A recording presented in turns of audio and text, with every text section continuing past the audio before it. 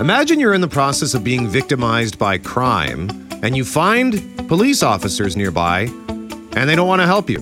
Well, that's what happened to one Winnipeg man. We'll tell you his story and we'll get reaction from the Winnipeg Police. Pierre Poilievre is the new leader of the Conservative Party of Canada. Political scientist Kelly Saunders weighs in on that. What's next in Ukraine after some major gains over the weekend? Derek Taylor, voice of the Winnipeg Blue Bombers, joined us to talk about the Banjo Bowl that saw the Bombers destroy the Riders. And speaking of that game, there was a big bet that came out of that game, which has us asking the question, have you ever lost a bet? I'm Brett McGarry, alongside Greg Mackling and Loren McNabb, who's on Connecting Winnipeg this week. We are Mackling, McGarry, and McNabb. And this is the Monday, September 12th podcast for The Start.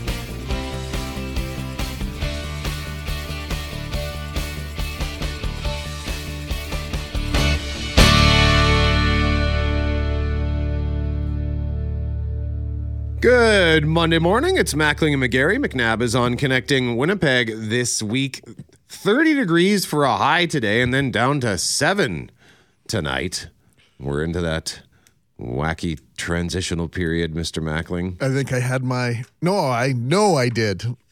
I'm making a declarative statement. I had my seat warmer on the way in this morning. Did you really? Yeah, I did. Oh, wow. I did. I think the air conditioning was still going on in my house yesterday morning. And then this morning when I woke up, I had turned the thermostat up and it was chilly in the house this morning. But no, there's no way I'm turning that heat on. But I did put the seat warmers on the way in. Wow. So it is officially that in-between stage when it comes to the weather. And I don't know if you knew this or not, Brett, but we just had the longest streak ever, at least since they've been keeping weather records in these parts, of 19-degree or warmer weather. Wow. 96 straight days. This comes from at WG_weather, Winnipeg Weather Records on Twitter. 96 straight days from June 6th until September 9th. It was at least 19 degrees or warmer. That streak, the official high on Saturday was 17.6 degrees.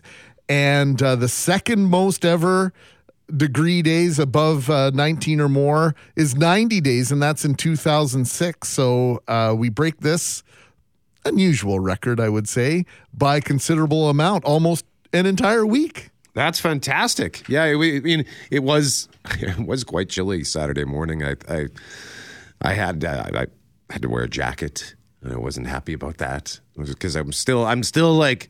I'm all in on the shorts until it's absolutely necessary. I've sort of I haven't worn pants, I think, in 3 months, 4 months. I don't know. Once the shorts go on, they don't come off until it's... I'm not one of those guys who will wear shorts all year. Like, we have a couple of colleagues who would wear shorts almost all year long. Sure they would. Yep. But, yeah, it was a little chilly Saturday morning, but that's a fantastic... I mean, the weather is really... I know we had some problems at the beginning of the season, of course. I don't want to downplay that, but it's been a magnificent summer for the most part. I would agree with you on that. And I don't know. I haven't been on the golf course in 2 weeks now. Are the leaves starting to change color? Are they starting to fall? Yeah. They are? A little bit, yeah. A little bit. I noticed a few leaves on the ground over the weekend at Kingswood, and I was playing at Elmhurst yesterday, and I saw some leaves on the ground, and I thought, why don't you go back to your home? Go back to your home, please. Crawl back up that tree and get back in there. Well, I'm going to keep watering my flowers probably until the snow flies, I think, but... Yeah, I can sense that there's a little bit of a change coming. Not a ton in my neighborhood. The leaves are still an incredible emerald green, absolutely gorgeous. One of the best summers I can remember for green grass and green trees. And here we are.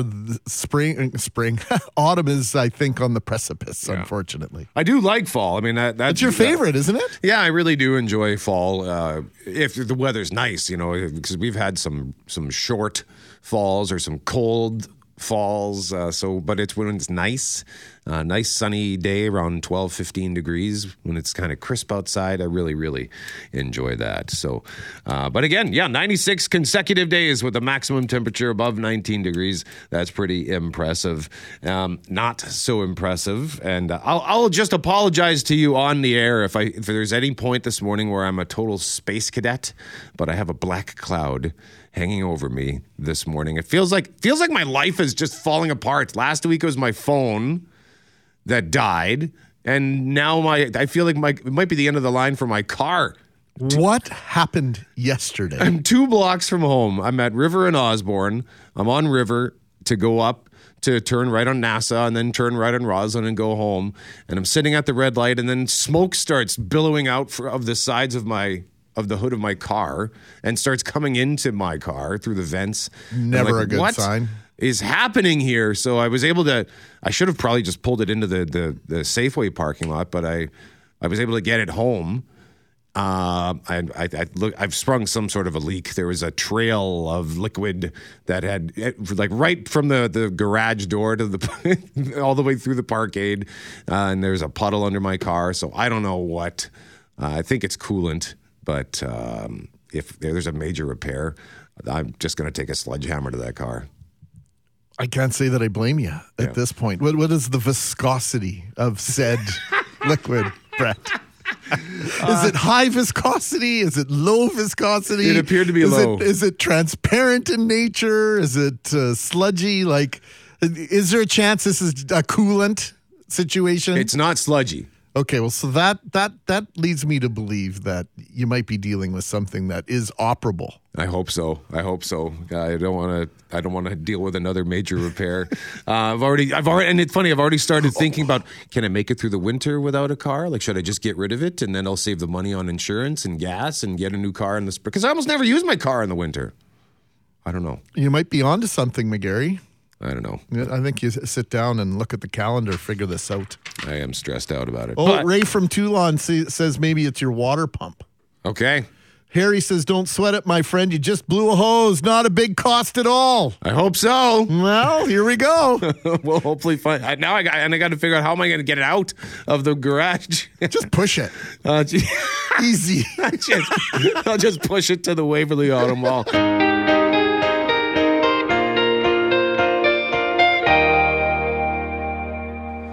It is Mackling and McGarry. McNabb is on Connecting Winnipeg this week. So, Bombers crushed the Rough Riders of Saskatchewan.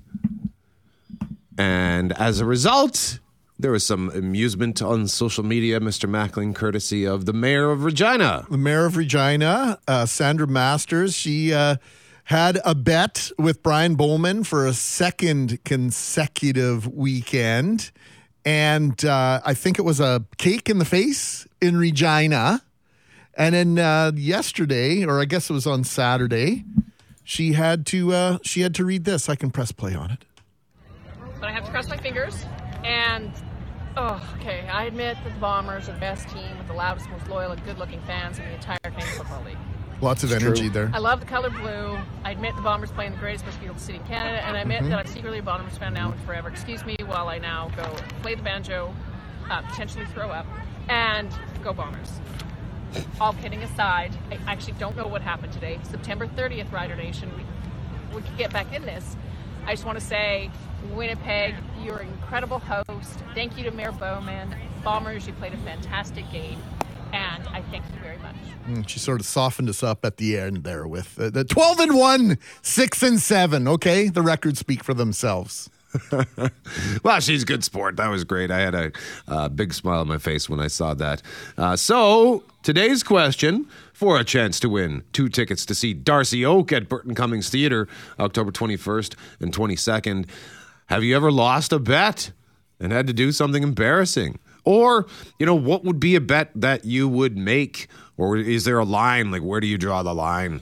And or maybe you've never, like, if you've never been involved in a bet, but maybe someone was. Like, for example, one of our former colleagues, Matt Carty, who's from Ontario, huge Toronto Maple Leafs fan, but I seem to recall an instance where he had to adorn a Winnipeg Jets jersey and post that on social media. Were you not responsible for that situation, Mackling? I was not, but I did win $100 from Cardi a couple seasons ago. I told him that the Jets would be playing later in the calendar than the Maple Leafs would, and I was correct about that. You bet $100.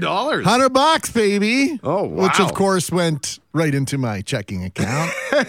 I'd like to say that it went to charity. It did not. It went to feeding my children. So that's a charity of some sort. So, yeah, look, you got to put your money where your mouth is sometimes. Okay. Now, you actually have a creative idea for a sports bet, don't you, Mackling? I do, and I think I would do this one at some point. Here's the idea. Poitras, I want your attention on this one. Yes, of course, I'm here. Pretend you have a friend who is a diehard Saskatchewan Roughriders fan, and let's pretend that in November 20th, it's the Blue Bombers and the Rough Riders in the Grey Cup. The Rough Riders managed to make their way through the East Division, through the crossover, and it's Winnipeg versus Saskatchewan. I think the ultimate bet would be, you know the saying, it's like the guy was born with a tattoo of fill in the blank team logo on his backside.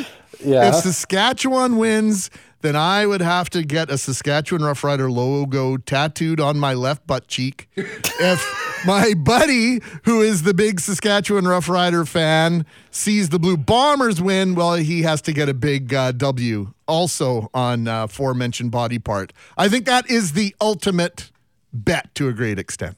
I would never take that bet because it's not worth the risks to me. You know what I mean? Like, I'd never risk that. But it would be the ultimate bet. You know, I don't know. You got me, Mac. Like, I don't know what to say. Would you do a temporary tattoo? Like, say you had to do a temporary tattoo on your forehead or something? I would do that, yeah. But it's not. Okay. I mean, the stakes aren't that high. I mean, that's permanently on your left butt cheek for the rest of your life. You can you can choose who sees that or not, right? I might have that stupid Safeway logo on my left. Safeway logo. What? That's awesome. Well, that's what the Rider logo looks like. Yeah. Oh. It used to be the Sheraton Hotel back in their old fashioned days, but now, yeah, you're right. It is the Safeway S. Well played. Okay. Yeah. So, what have you ever lost a bet, Poitras? I have, yeah. No, I'm gonna go back to high school. I was working at McDonald's, and we were cleaning up. And under the grill, there was this old hamburger patty. Now, Braun, listen closely. You'll love this. It was I don't know how old this thing was. It was moldy. It was gross. It was, anyways. So my manager comes by, and I said, "Listen," I said, he said, "I bet you $20 you won't eat this whole thing." And you won't eat looks it? At it. Yeah, I said, "You're not going to eat this. I bet you $20 you'll never eat this thing." I just said it randomly, like, kind of as a joke, like showing him what I found. And then he just popped it into his mouth, chewed the whole entire thing up.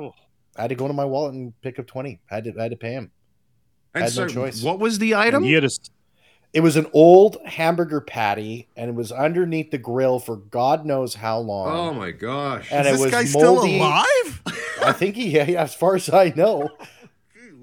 Wow. God, I don't remember his name for the life of me, but man, I had to pay up. It was. I didn't even feel bad about it. I was like, dude, I said it. You ate it. Here you go. Did he suffer any repercussions? Like the Rough Riders weren't feeling all that well during the Banjo Bowl? He threw up almost immediately afterwards, but he did eat it. Oh, wow. Okay. Gross. Jeff Braun, what about you?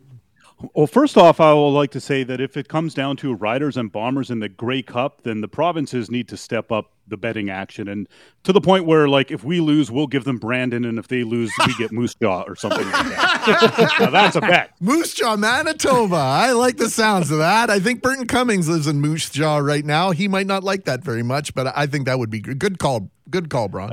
I think the best bet I was ever involved in was New Year's Eve heading from like December 31st, 96, it must have been. And 4 of my friends and I, we were all smokers, and we all bet each other, well, we're all going to quit smoking at midnight, and whoever lasts the longest gets a case of beer from the other 4 guys. And the next weekend, I collected my case of beer, and I went for a whole year without smoking, and those guys never made it past 3 days. So that was the only bet that comes to mind, the one I actually won. So, attaboy, Jeff. Yeah. Way to go. Mr. Fortier, what about you? I am not a betting man.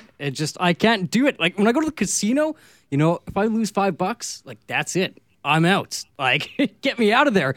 And even with my friends, I'd be like, hey, bet you one beer that so and so will happen. I'm just like, no, I'm not gonna bet a beer. Like I'm not giving up a beer. Like I'm the opposite of betting. Like I just get so paranoid. I get so sweaty. It's just, no, it doesn't work with me. Well, sometimes you don't want to win a bet. I bet my buddy David King way back in the 80s when the Pandas were here. Remember when the Pandas came to Winnipeg? And I dressed up as a panda for Halloween for about 6-7 years after that. My mom made the greatest costume. Anyway, we had this discussion about whether or not pandas were carnivores or herbivores.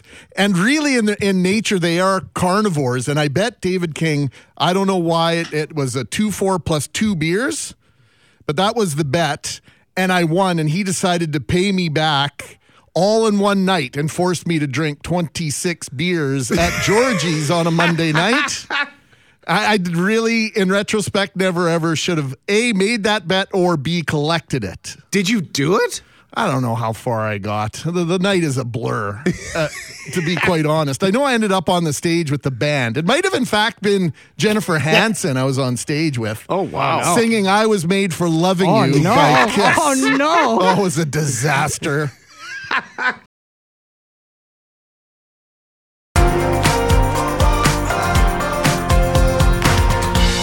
It is Mackling and McGarry. McNabb is on Connecting Winnipeg this week. We are asking you at 204-780-6868, have you ever lost a bet like Regina's mayor who had to go on social media and praise the Winnipeg Blue Bombers and praise Bomber fans and praise the city of Winnipeg after the friendly bet with Mayor Brian Bowman. But before we share some of your stories, shout out to Chris who's coming home from something pretty cool, Mackling. Yeah, driving home from Kansas after a fantastic NASCAR weekend. Chris says he's streaming the start, CJOB, as he makes his way home. Bubba Wallace won the Hollywood Casino 400 at the Kansas Speedway. That's a really neat stadium. I've never been inside, but I've driven past it several times, and my curiosity is piqued. I do really want to go to a race there in Kansas. It holds about 48,000 people. It's not one of these massive ones like they have, in North Carolina or something like that, or in Georgia, but pretty cool place nonetheless. And that's still a lot of people. So yeah, that would be cool. And I'm just looking at pictures of this track right now. Yeah, it looks like a fun time. So that's great. And Kat in Gimli with a bet of sorts. I've never lost a bet, says Kat, because I don't bet on anything that depends on other people. But when I was 15, I took part in a walkathon to raise money for repairs to Worcester Cathedral. Worcester, yeah. Thank you. I hope that's right. My mom shuddered with laughter when she heard and said, I'll give you £1 for every mile you walk. You'll never walk 20 miles. I bet you'll only walk a mile. Guess she forgot I spent 4 years walking to and from school in the next town, a total of 10 miles a day, Brett. Yeah, I finished the course in 6 hours, said Kat, and she owed me £20, which was equal to her grocery budget for a week. She was aghast, but she said she'd signed the pledge form. She apologized for doubting me. So listen to what Kat did. I erased her pledge and rewrote it so she only owed me £1. She never again doubted my resolve. All right, Kat. Way to go. Congratulations on sticking it to your mom on that one. And just looking through some other ones here, we're trying to decide if we can even share a story from Maureen. What do you think? Can we share this? You know what? You're the radio veteran here. You know the CRTC regulations inside and out. I'm going to defer to your fine judgment, Mr. McGarry. Yeah, you know what? I think we'll pause that. We're going to have to see if we can put that through like a Seinfeld blender They were always able to talk about certain things without actually talking about it. Put it through the sanitizer, so to speak. Indeed. But Wendy's got one here involving one of your favorite hockey teams, Greg, the Edmonton Oilers. Yes, my easily my 19th favorite hockey team. Wendy says had a season-long bet with an Edmonton Oilers fan. Each time the Oilers played the Jets, the loser had to post a picture on social media for 24 hours with the winning team's jersey on. I only had to wear an Oilers jersey once. I didn't make that bet last season, thank goodness. And FYI, I would never make that bet with a Toronto fan. I would never wear a Leafs jersey under any circumstances. See, there are lines in the sand, lines to be drawn. Well done, Wendy. Go Jets, go. 204-780-6868. Have you ever lost a bet? Ever seen somebody lose a bet? Or maybe you won the bet. 204-780-6868 for a chance to win tickets to see Darcy Oak at Burton Cummings Theatre next month. And in our next half hour, we're going to give away a $50 gift card for Trans-Canada Brewing, celebrating their 5th anniversary. Big party at the brewery this Saturday.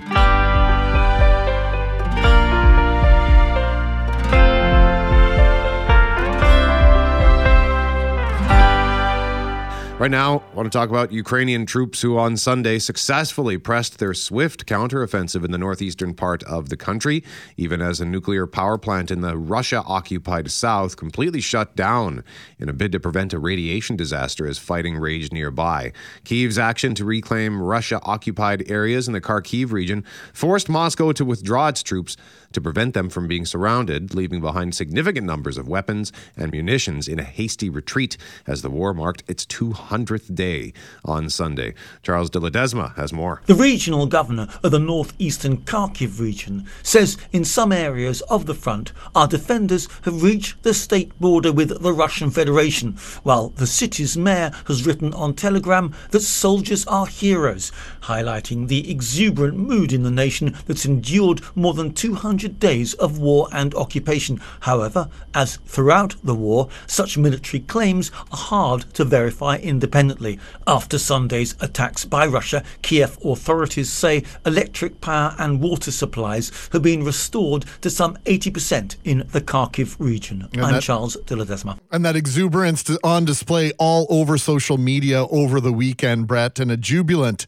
Ukrainian President Volodymyr Zelensky mocked the Russians in a video address Saturday night, saying that, quote, the Russian army in these days is demonstrating the best that it can do, showing its back. To get more insight into these developments, we welcome the president of the Canadian Global Affairs Institute, the host of the weekly Defense Deconstructed podcast, and author of multiple publications related to defense budgeting, transformation, and procurement.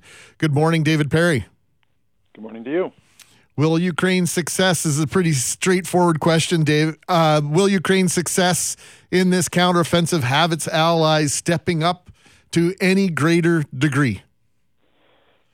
Well, I think what we've seen, not just on Sunday as the intro there played, but what seems to still be playing out right now is that the Ukrainians have actually been so successful in the Northeast that there's now some discussion about exactly how far they push before they stop and they try and consolidate their position, reestablish their supply line so they don't get overextended and exposed.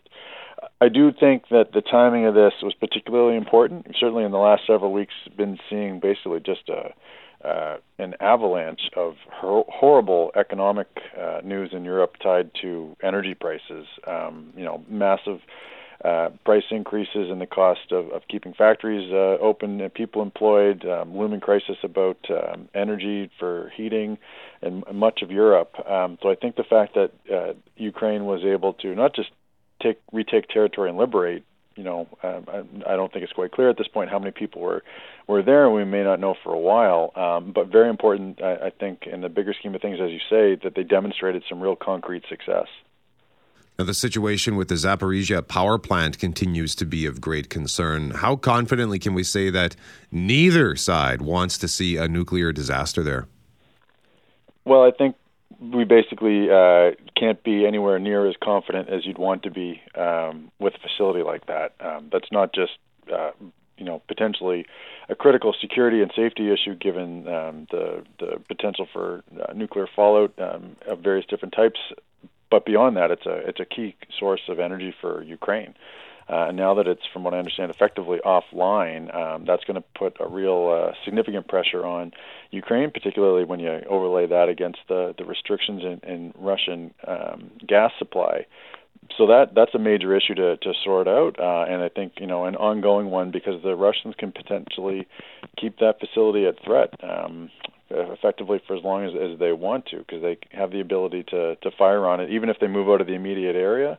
There's still a significant risk there, I think, that we could see something we haven't really seen before, which is the nuclear facility falling victim just to the ongoing course of war, either on purpose or inadvertently.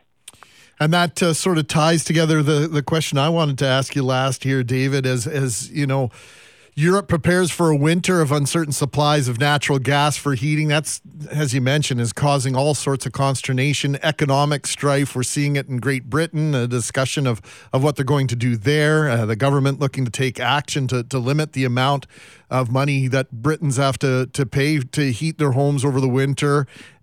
Now, Ukraine. The Ukrainian winters can be pretty nasty. Living here in Manitoba, they can be comparable in certain places and at certain times.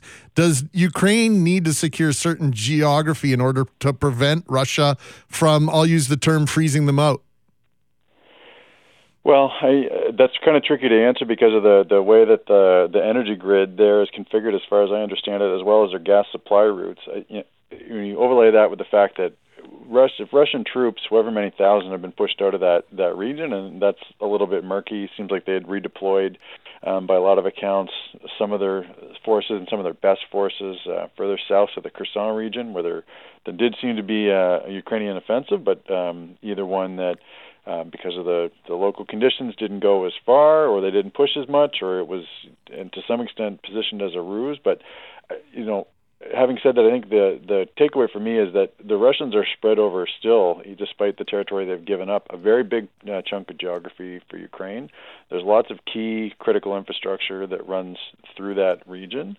So to your point, there are, I think, looming energy concerns. But beyond that, I mean, the Ukrainian economy, based on the amount of destruction we've seen before, has taken a horrific pounding. So I think in all kinds of respects, there's going to be a need for the West to very actively continue to help support the country, not just with weapons, but in terms of financial and other types of aid, and start thinking very seriously about a massive rebuilding project to help them revitalize both their critical infrastructure and get all kinds of other components of their economy back up and running. As an example, that massive steel plant that took so long to fall a few months ago has basically been decimated. So the country's facing some massive economic challenges, even in the parts of the country that are now back in Ukrainian hands. Our guest is David Perry, president of the Canadian Global Affairs Institute. And David, we heard that it's now over 200 days into this war. Any indication as to how long this thing could go? No, and I think we're not going to know that until we get a better sense of what the ultimate objectives are for both sides. I mean, the Ukrainians have been increasingly clear that they want to get the Russians out of all Ukrainian territory.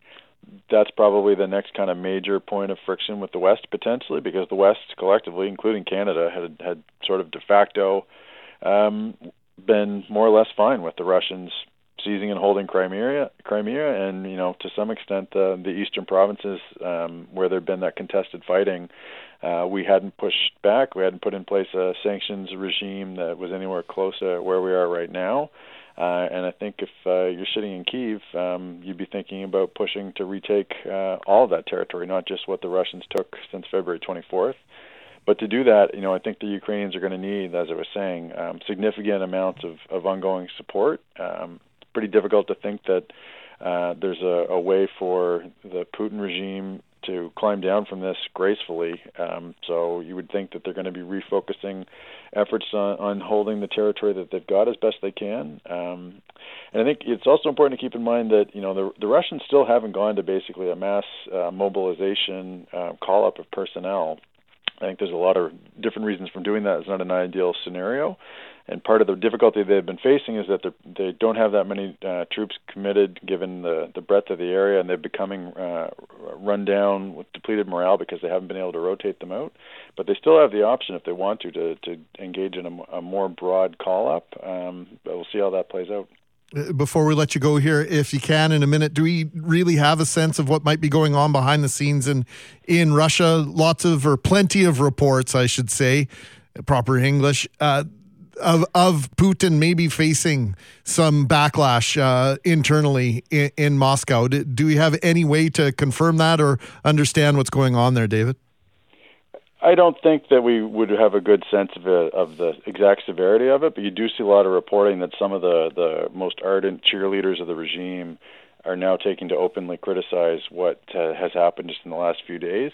That's the kind of thing that I think that would be increasingly difficult for the Putin regime to deal with.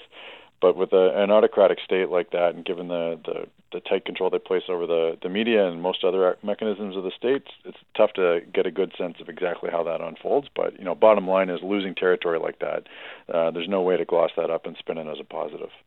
David Perry, president of the Canadian Global Affairs Institute, joining us live on 680 CJOB. David, thank you very much for this. We appreciate it. Great to talk to you. And of course, any further developments will be shared on this radio station on cjob.com and globalnews.ca.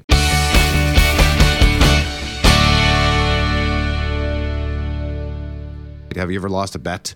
Or maybe you won a cool bet and somebody had to do something embarrassing. Tell us a story for a chance to win. But right now, let's get right into this, because if you're looking for unity as a sign of strength in a political party, the Conservative Party of Canada would appear to be pretty strong as of this weekend. We have a new leader, the next Prime Minister of Canada, le prochain Premier Ministre de Canada, the Honourable Pierre Poilievre and Anna Poilievre.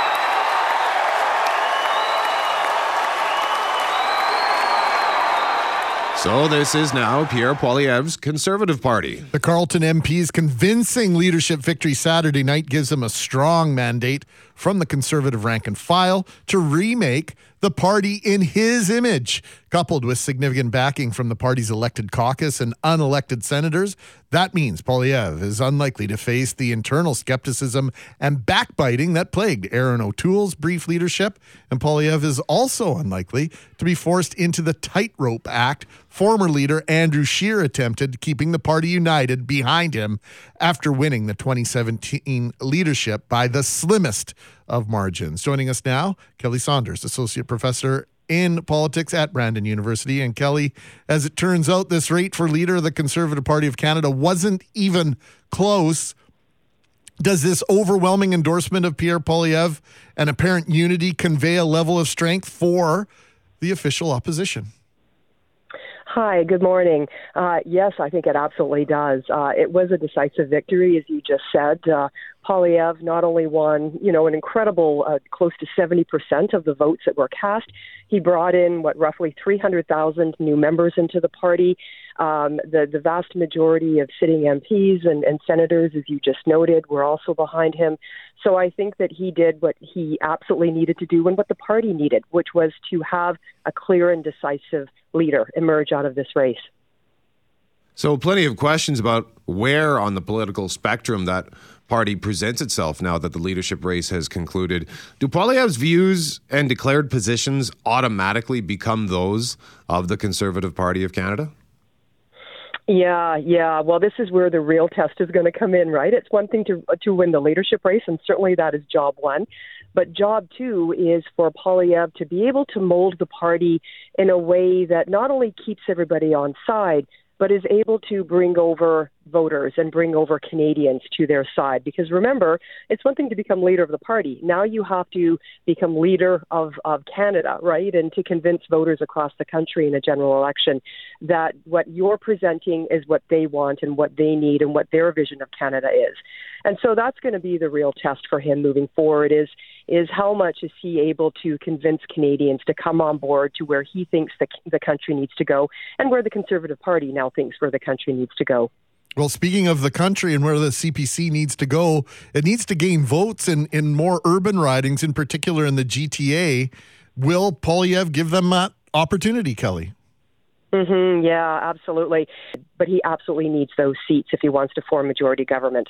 Kelly Saunders is associate professor in politics at Brandon University. And before we let you go, Kelly, one of our listeners was suggesting even a trained chimp could lead the Conservatives to victory over Justin Trudeau and the Liberals. Our question of the day at cjob.com is, do you think he'll be the next prime minister?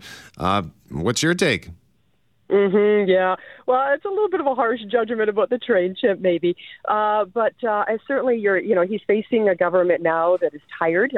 They've been in office. The Liberals have been in office for almost 7 years. There's a lot of baggage there. People are frustrated across this country with the pandemic and housing affordability, healthcare. And so it's easy to point fingers at incumbent governments, and rightfully so, right? They're the ones that, at the end of the day, are in charge. So the timing is right, I think, for an opposition party to maybe make some inroads on that. But if, the current deal between the NDP and the Liberals hold, we're not looking for an election until 2025. A lot can happen between now and then. So, never say never in politics, but we still have a lot of time to get through yet before I think we can start making predictions like that. Kelly Saunders, thank you very much for your time. We appreciate it. Thank you. Kelly Saunders, associate professor in politics at Brandon University. And that question of the day at cjob.com for credit aid. Worried about your debt? Call 204-987-6890. So far, 60% say yes, Pierre Poilievre will be the next prime minister. 40% no. Cast your vote, cjob.com.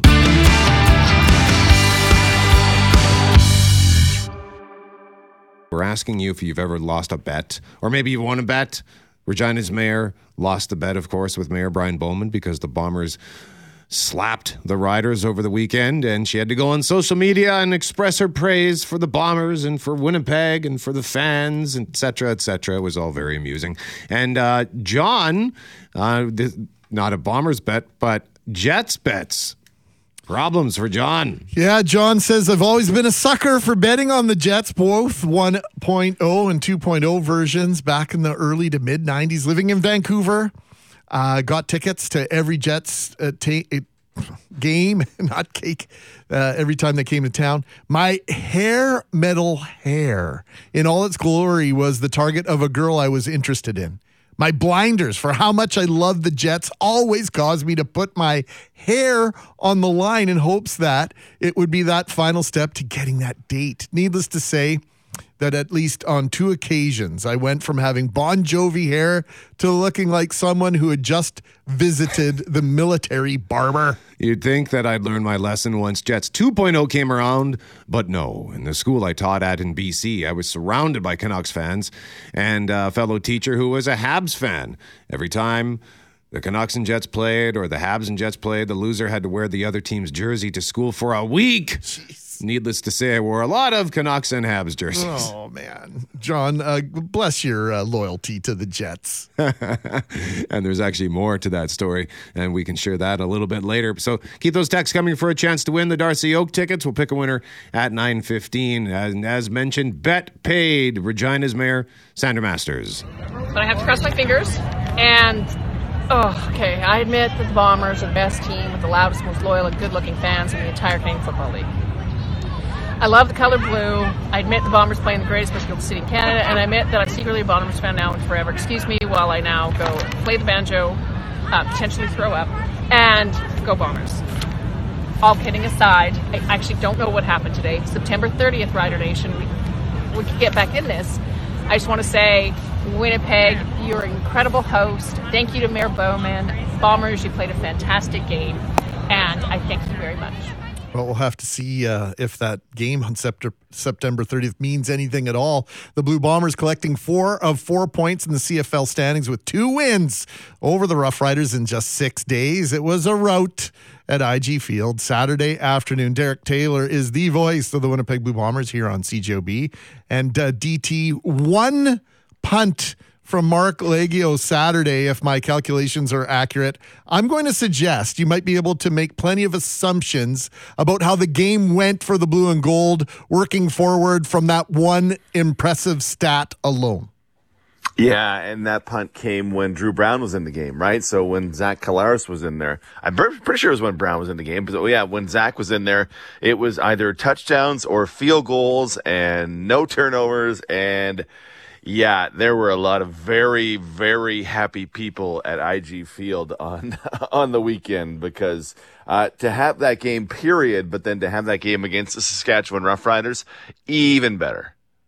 Do we know what the Rough Riders were dealing with on the health front? So, Coach Craig Dickinson talked afterward. He said on Friday night he went out to a Mexican place. Nobody names the restaurant because that could just be troubling. And he said after a couple hours he got back to his hotel room and he felt very ill very quickly and threw up a few times. And so what I've been told is they had 15 people on IVs in the locker room in advance of the game, and you saw like star players, their top receiver, Kean Schaefer-Baker, was supposed to start. He got moved to backup, didn't play a snap as best we saw. Justin McInnes, another Canadian receiver, didn't play a snap. They had to leave back their top halfback and fullback, and they lost a member of their offensive line during the course of the game as he just couldn't finish. So when you hear that, when you see the guys who couldn't play, and when you consider how different the result was from the Labor Day game to the Banjo Bowl game, I just leave that going. Saskatchewan must have been getting punished by whatever that bug or food thing was, because to lose by 34 and to not even really be able to put up a fight, I just think they got crushed by whatever that was. DT, I'm going to push back a little bit on the fact that, 54-20 obviously was the final score. The Bombers go in at the half leading 27-10, and then Saskatchewan does exactly what you want to do if you're the Rough Riders. They score early, and it doesn't get earlier than the first play of that second half. They return the kickoff back for a touchdown, and you have to believe that they believed at that point they had a chance to get back in that game. And the Blue Bombers simply answered straight back. It was very impressive, I thought, the way Saskatchewan hung in despite what they were up against. And it was even maybe more impressive that the Blue Bombers said, "Not this afternoon, friends."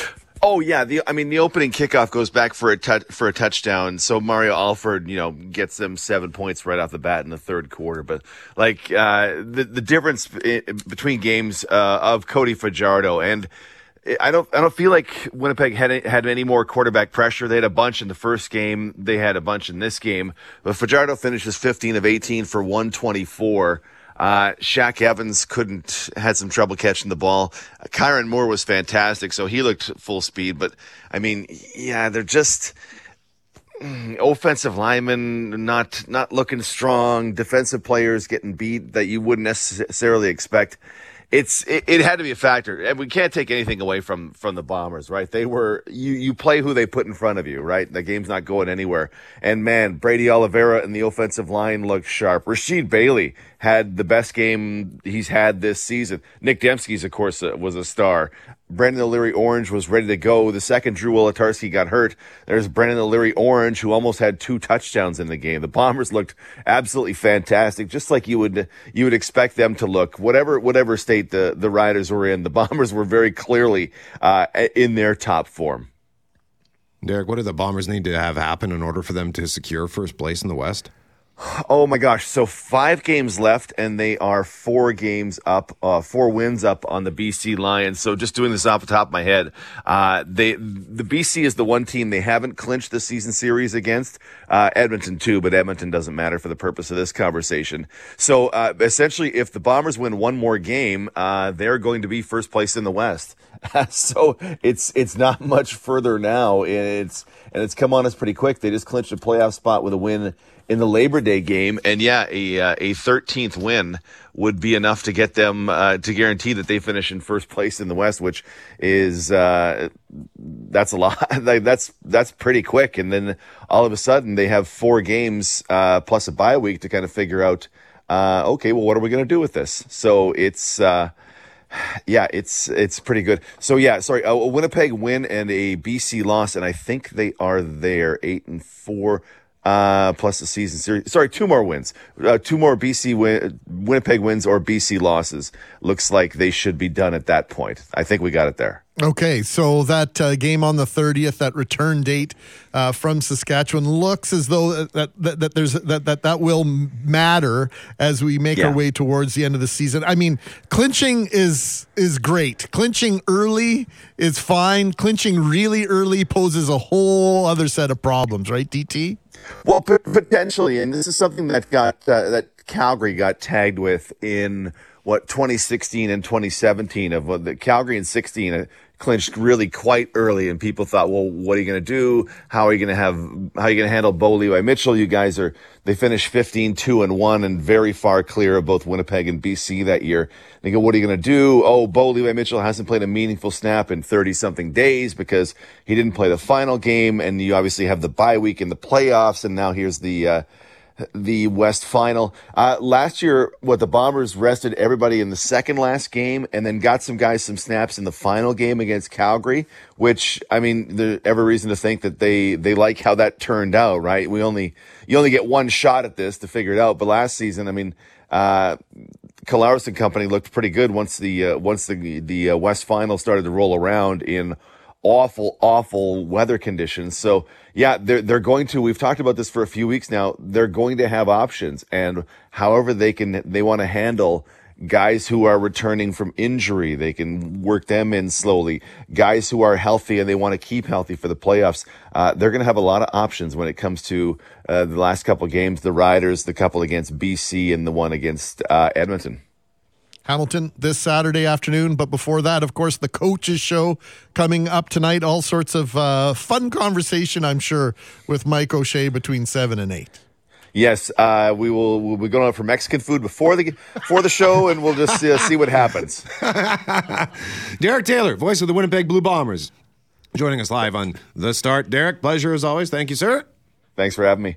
And it was also an emotional moment after the game, GMAC. I saw Sarah Orlesky doing her immediately after the game, and she was, shedding some tears. It was a big day for her as she embarks on a new adventure. Yeah, she now works for the Winnipeg Jets, and her time, 14 years covering the CFL, and nobody did her job better than Sarah Orlesky. She is a splendid human being. I've got to know Sarah over the last few years, and I think she's absolutely wonderful. Nobody, as I say, does her job better or their job better than she does. And congratulations to her. Zach Collaros, in fact, presented Sarah with the game ball. So that will give you some sort of indication the respect that Sarah Orlesky has amongst CFL players. They did a tribute to her in Regina last weekend. They did the same thing in Calgary. Just beloved, and we'll be fortunate to be able to speak with her on Winnipeg Jets associated topics, making our way through this season. You mentioned the game ball. I think you want me to hit this clip? We got time. Do it. I want to give you the game ball for today, Sarah. But not just from me, from the organization and everybody. Told you yesterday, we're all going to really miss you around here. The league's going to miss you. You've been incredible to me, incredible to my family and everybody, and we love you. Game ball for the organization. Leave it. Now I'm going to cry. Great. I made it this far, Zach. Game ball presented to Sarah Orlesky by quarterback Zach Collaros. Bike theft. As if the theft wasn't enough, our guest says when he found a group of police officers nearby, they were unwilling to help him. Paul Gackel is a Winnipegger who has spent time in San Jose, California, covering the San Jose Sharks for the Mercury News. Paul joins us now. Welcome to the program, Paul. Hey, thanks for having me on, guys. I know you're familiar with the time constraints involved with an interview like this, but I have to ask, because I think there's a separate interview in this altogether. What has you back in Winnipeg? Well, actually, it's funny that you bring that up because I was stabbed 14 times in an attempted murder just a few years ago. I've been having some mental health issues related to the violent trauma that I experienced, and so I'm supposed to be up here in Winnipeg just kind of getting away from all the violence and chaos that I experienced in California and be up here and reconnect with friends, family, get some good outside time. But I guess I couldn't get too far away from being a victim of another crime. So can you tell us about your experience the other day, Paul?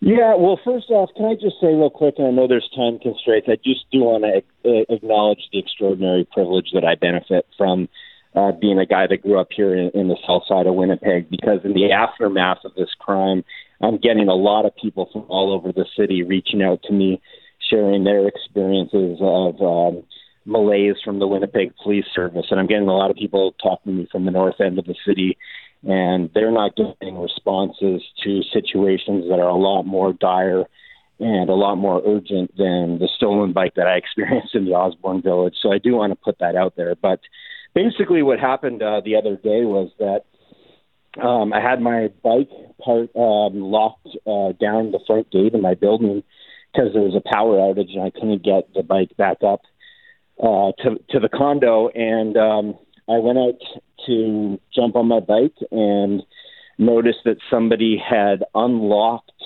picked the U-lock that I had on the bike tied to the gate and had rechained my bike up to another bike using a combination lock that was not mine. So basically, I had no idea what to do. How am I going to get this bike off this other bike? And figured that somebody was trying to steal the bike, but just locked it up there while they went and searched for sort of a getaway vehicle or some way to take the bike away. So I first went and I found a city worker, some sort of electrician, and asked just if he had some some bolt cutters that he could help me with, and he suggested that I try 311. So I headed down to River and Osborne, and I stumbled across 3 police officers, 2 cruisers, and they were just sort of standing around on the other side of River, talking it up and enjoying what appeared to be a coffee break. I explained my situation to them. I said, look, it looks like my bike's actually being in the process of being stolen. Somebody's already picked the lock. They've chained it with their own lock to another bike, and what can you guys do to help me? And they basically shrugged their shoulders and said, sorry, bud, you're on your own. There's nothing we can do about this. Your options are you could call a locksmith or you could go buy a pair of bolt cutters.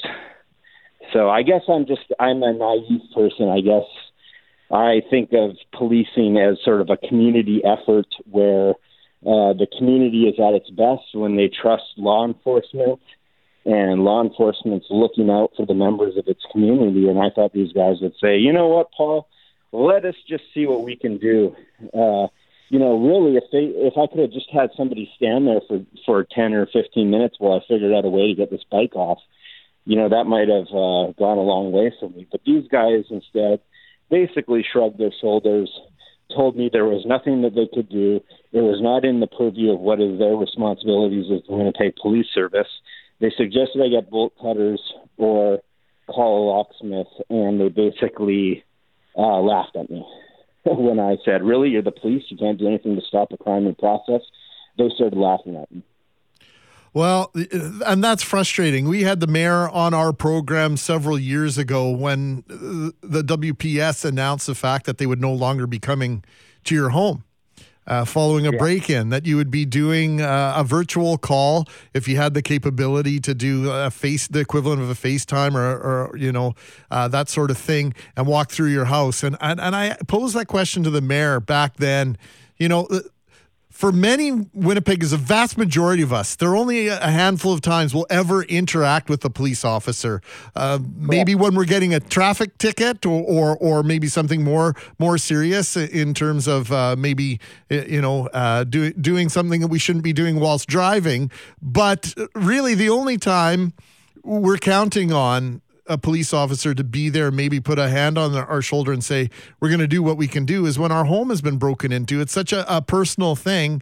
And now they're not even doing that. So talk about that relationship. You've experienced it in the United States, and about that idea of basically a barrier between law-abiding citizens and those that need a helping hand and maybe even just a little bit of comfort in a time of need. Yeah, well, we are seeing this all across the states, and I can't speak as much to the Winnipeg Police Service, obviously, but I do know what I'm seeing in the United States, and what I've seen in the United States is that the police has committed a string of murders against our African American population. Obviously, the exclamation point on that was the murder of George Floyd down in Minneapolis. And in response to that in the United States, people are starting to reimagine what policing should be. Hey, is all the money that we're putting into this, is this actually doing what we want it to do? We're hearing from police so much what they do is actually mental health crisis calls, things of that nature. Well, really armed officers are they the best people to have in charge of those situations? Can we take some of this stuff off their plate, and so that they can respond to the stolen bikes, to the break-ins, that type of thing? That's the conversation that we're having in the States. And obviously, when you start to have that conversation, you're talking about taking things away from powerful unions.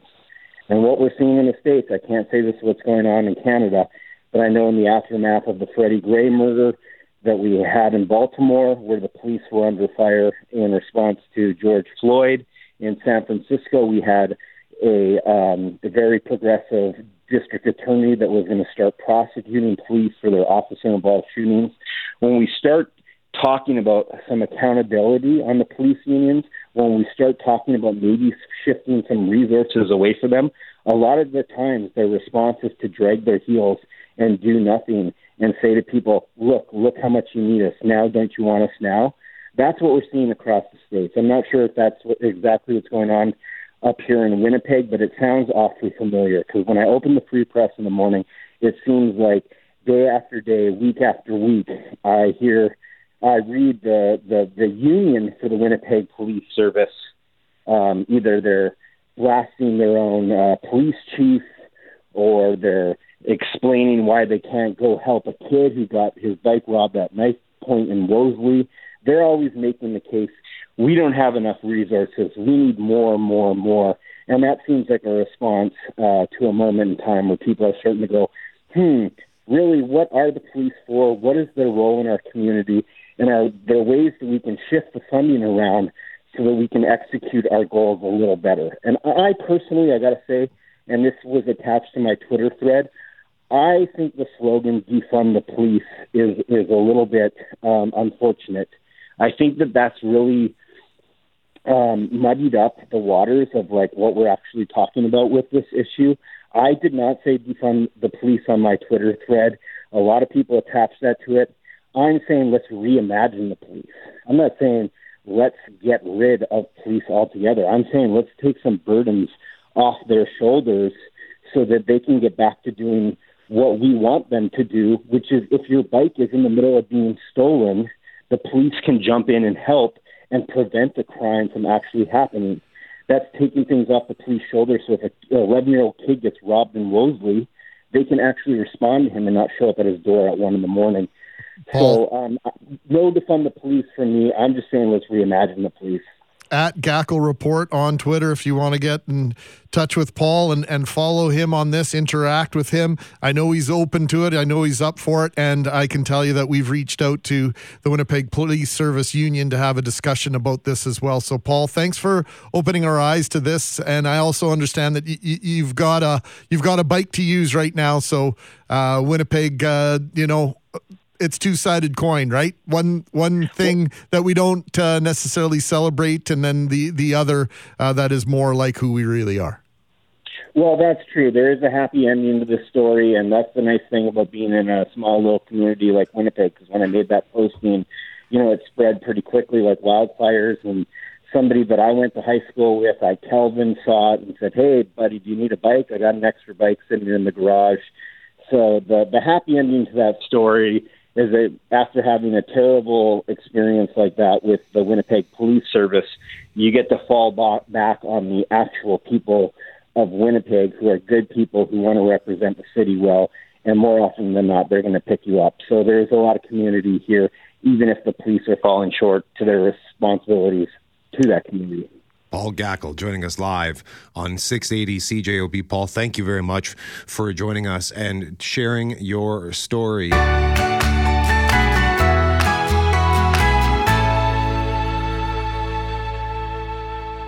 It's Mackling and McGarry. We've got Darcy Oak tickets, Burton Cummings Theatre, coming to town October 21st and 22nd. We asked you if you've lost a bet, and John is our winner. Greg, what does John have to say? I've always been a sucker for betting on the Jets, both 1.0 and 2.0 back in the early mid-90s.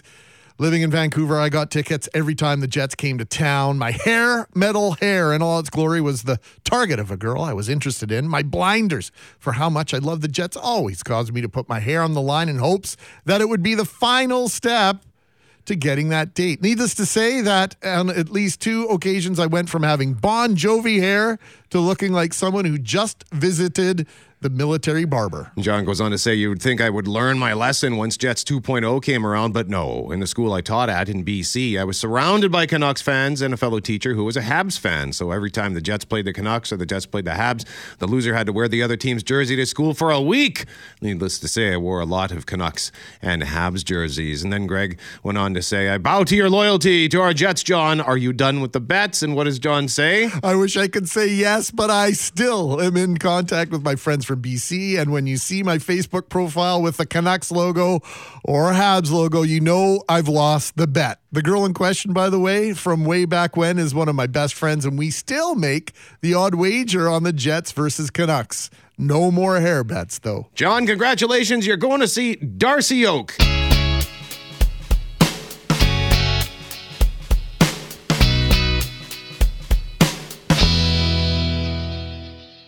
Last guest at 9:05 posted to Twitter last week a detailed account of his experience with something all too many of us are intimately familiar with, and that's bike theft.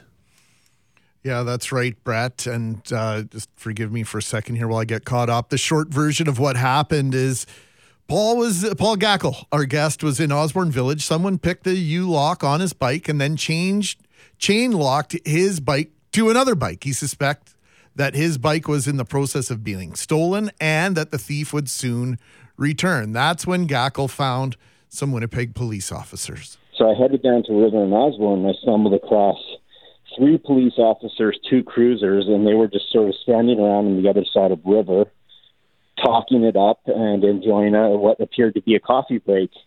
I explained my situation to them. I said, look, it looks like my bike's actually being in the process of being stolen.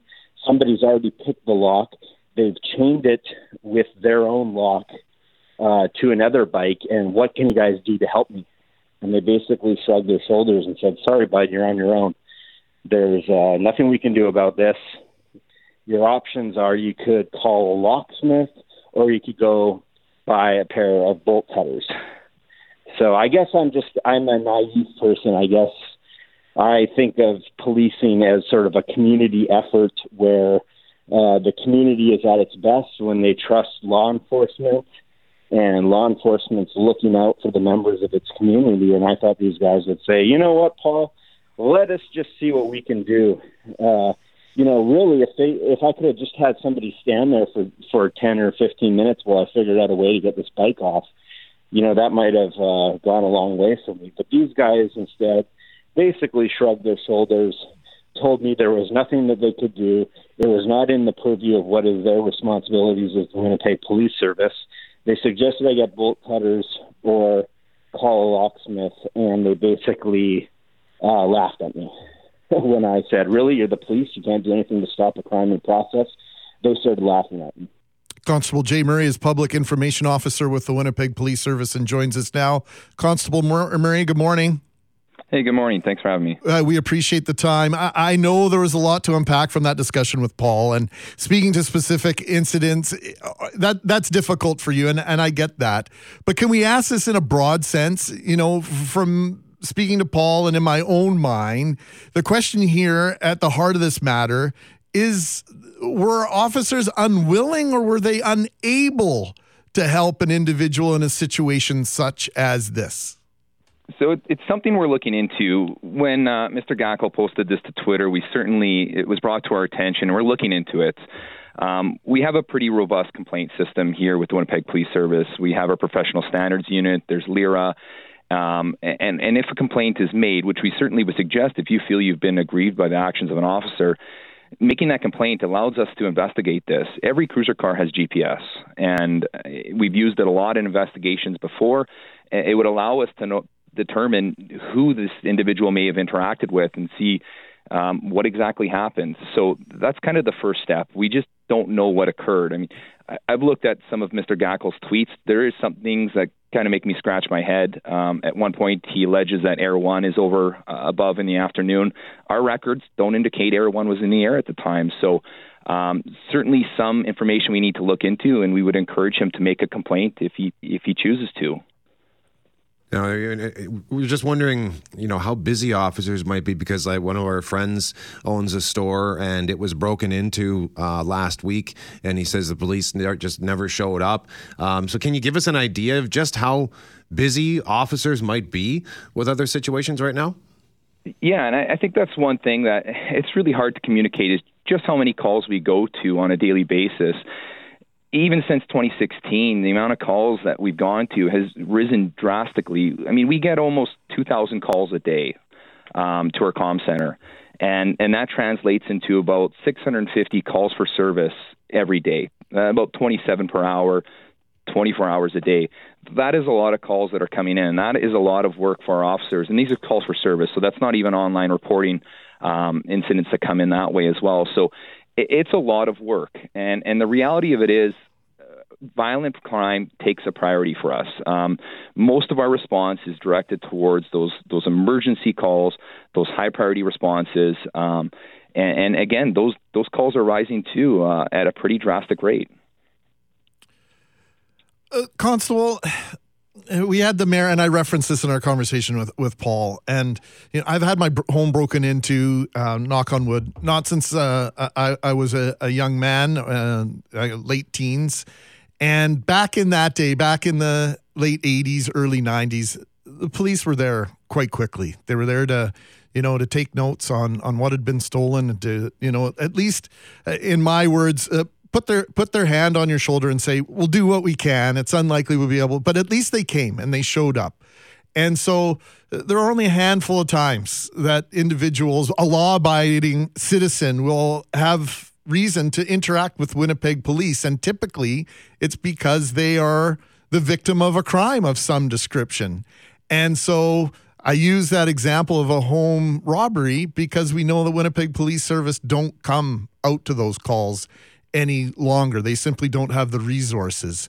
But do you understand how people get frustrated that the one time I need you, I'm asking for help, it appears as though you might be in a position to do something for me, and I'm met with this sort of dismissive take, and how that might be frustrating for citizens in a broader sense. The one time I need you, you can't even help me out. Absolutely. I can certainly sympathize with you. I'm very proud of the work that my colleagues do, but I think one of the hardest parts of this job is when you hear these stories of individuals who are victims of property crime, for example, and they feel that there's a delayed response, or they didn't get the response they're looking for. And it's very tough. I mean, I just had my cousin call me the other day. My nephew his kid got his bike stolen from outside of a pool, and asked what could happen. And I mean, certainly walked him through the steps as to how to make that report. But it's tough to hear those stories. Just yesterday, heard from a family friend who had their house broken into, and now they're waiting for that response. So it's very tough to hear those stories. I've even been a victim of it myself. Just the other year, while I was doing an interview with Kluche on the air at the CJOB studios when they were in Polo Park, my bike got stolen in that 15 minutes that I was on air. And I never got that bike back. And in fact, I kind of fell into that same queue. I didn't get any special treatments. I submitted my report the way most people normally would, and that was the end of that. So, I mean, we've all heard these stories. It's unfortunate. We've taken a number of steps to try ease that reporting system. The vast majority of stolen bikes in the city here, we come across them when we spot check people or when we arrest people. I can't understate how important it is, or overstate, or just have your serial number, register that bike, and file that information. And that's probably the best odds you'll have at getting these bikes back. And there's a number of steps people can take to try to protect themselves. I wish we weren't in that position. But the reality is we're strained more so than we've ever been before when it comes to responding to calls. It's the symptoms, right, Constable, that I think have people worked up and bothered. At least it does for me, the fact that here we are in a situation. One of our listeners say, why don't you talk about the police taking down a random stabber on Friday? Hey, I want to hear more about that situation. It just boils down to the fact that bike crime is high, break and enters are high, vehicle thefts are on the rise again. We all know that people in River Heights have their windows smashed out, are victims of crime on an absolutely regular basis all over the city. And here we are, unable to do anything about any of that. I mean, I wouldn't say that we're unable to do anything about it. We certainly make arrests. I mean, every day when I work in the Public Information Office, I review what we call the arrest and majors. So basically a summary of what's occurred, the arrests that have happened over the last 24 hours. And we're making arrests all the time. We're holding these people accountable. We're sending them to the court system. What happens from there is a different story, and I'm sure there's probably some frustration at that level as well. But we have a number of detectives in our major crimes units, and even though their name is Major Crimes Unit, they investigate a lot of those lower level crimes. We have a property crimes unit that work their tail off.